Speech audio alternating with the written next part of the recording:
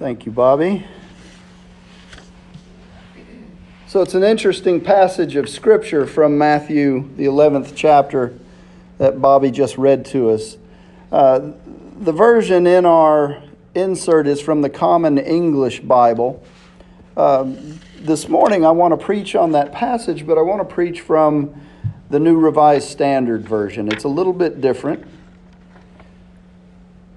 Matthew writes, "When John heard in prison what the Messiah was doing, he sent word by his disciples and said to him, 'Are you the one who is to come, or are we to wait for another?'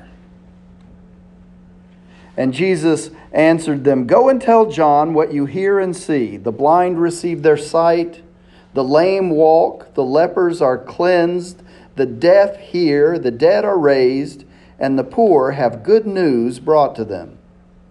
And blessed is anyone who takes no offense at me.' And so as they went away, Jesus began to speak to the crowds about John.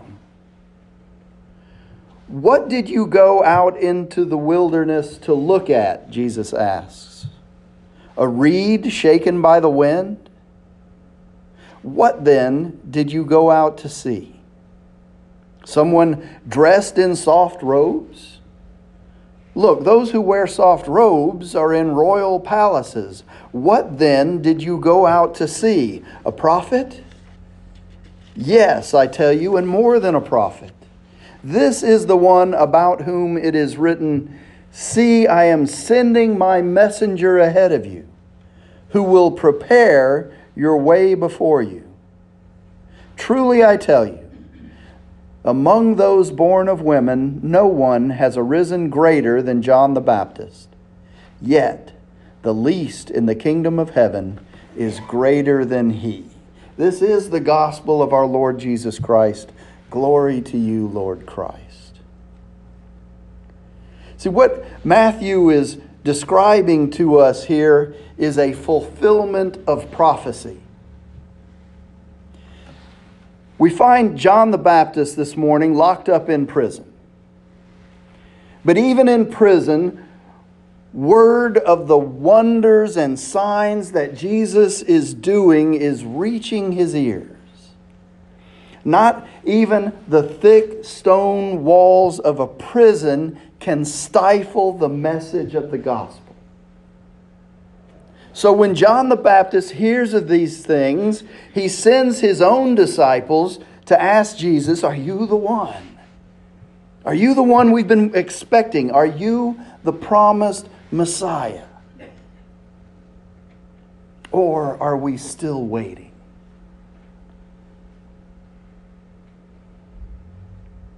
Jesus responds to John's disciples, to John's question. He says, "Go back to John and tell John what's going on outside those prison walls that contain him. The blind see, the lame walk, lepers are cleansed, the deaf hear, the dead are raised, the wretched of the earth learn that God is on their side." And Jesus asked John and his disciples, "Is this what you were expecting? If so, then count yourselves most blessed." That's a very profound statement. You see all these things, all these signs and wonders. Is that what you were expecting? I had a professor in Perkins that always used to say, and you've heard me say it before, "The kingdom of God is here. I hope you're not disappointed."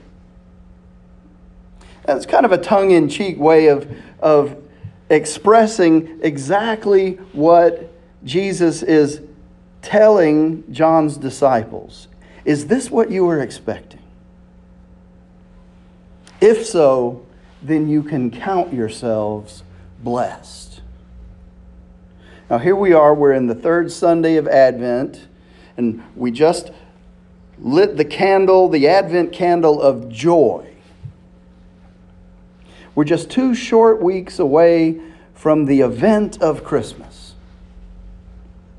And I think it's prudent of us as the people of God to pause here and ask ourselves the very same question that Jesus posed to his followers.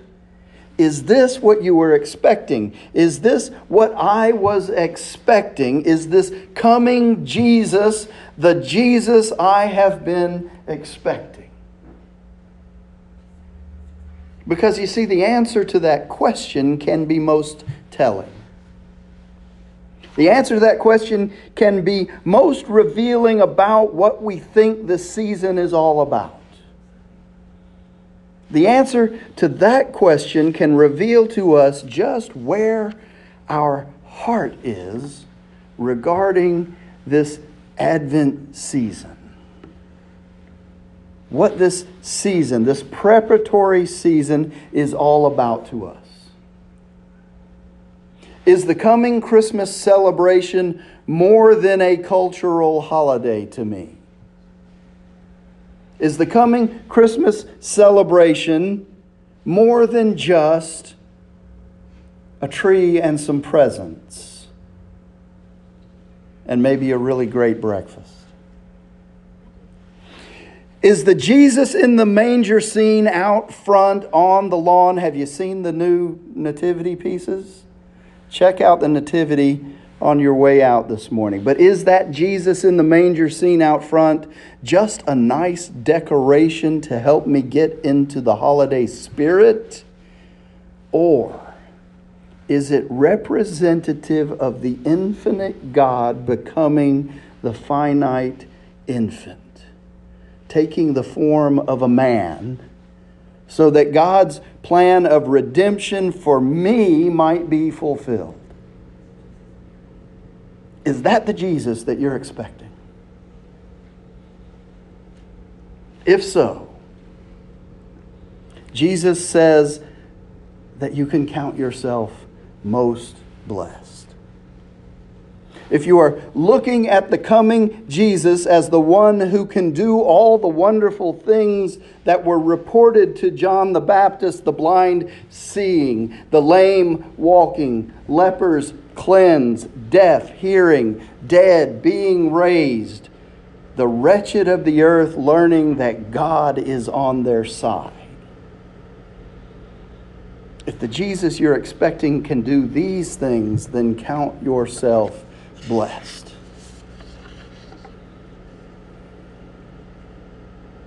See, after John's disciples leave to report, Jesus goes on to tell the crowd around him about John the Baptist. And he asked them, what did you expect when you went out to the wilderness to see John? Did you expect a prophet? If so, you got that in John, but not just a prophet, but the best prophet you'll ever hear. He is the prophet, Jesus says, that Malachi announced when he wrote, I'm sending my prophet ahead of you to make the road smooth for you. Let me tell you what's going on here. No one in history surpasses John the Baptizer. But in the kingdom that is prepared for you, the lowliest person is ahead of even John the Baptist. For a long time now, people have tried to force themselves into God's kingdom. But if you read the books of the prophets and God's law closely, you will see them culminate in John the Baptist, teaming up with him in preparing the way for the Messiah of the kingdom.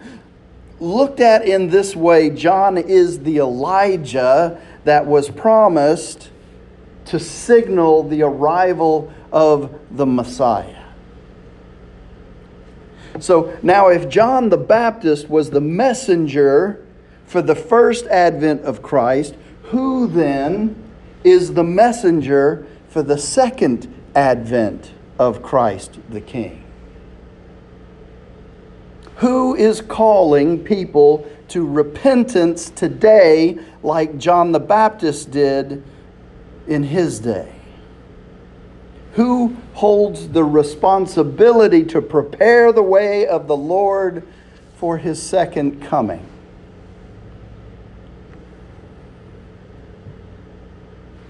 It's us. It's all of us. Is it not the church, the body of Christ? We have been given the mandate to prepare the way of the Lord. We are to be the voice crying out in the wilderness.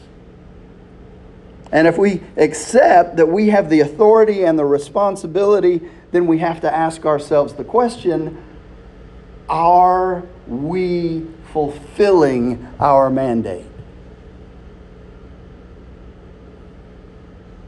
Are we effectively spreading the good news? Are we as the church and as individuals actively engaging those who are unchurched?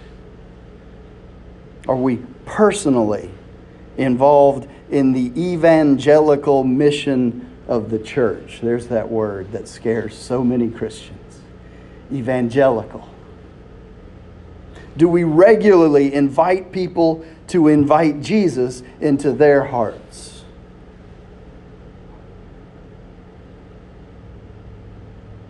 See, if we turn our attention to current events, we can see that the world is in desperate need of Jesus. More than ever before, the world needs the church to stand up and be the church to the people in the world. We need to be the voice that's crying out in the wilderness. If for no other reason, then there's far too much crying in the wilderness today.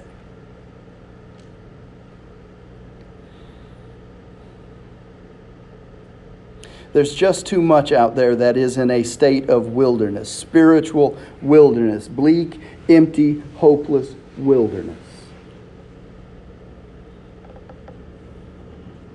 If we can say that the Jesus we expect to see is the King of Kings, the Lord of Lords, the Messiah, Christ the King, then we can be like John the Baptizer and help prepare the way of the Lord. We can proclaim the truth of Emmanuel, which means God with us. We can proclaim God is with us now. We can proclaim the truth that Christ will return to claim His people and to be their King. And so this is the reason for our joy. That we look forward with expectant hearts for the coming King mentioned in Isaiah, where it says, and authority rests on His shoulders. And He is named Wonderful Counselor, Mighty God, Everlasting Father, Prince of Peace. In the name of the Father, and the Son, and the Holy Spirit. Amen.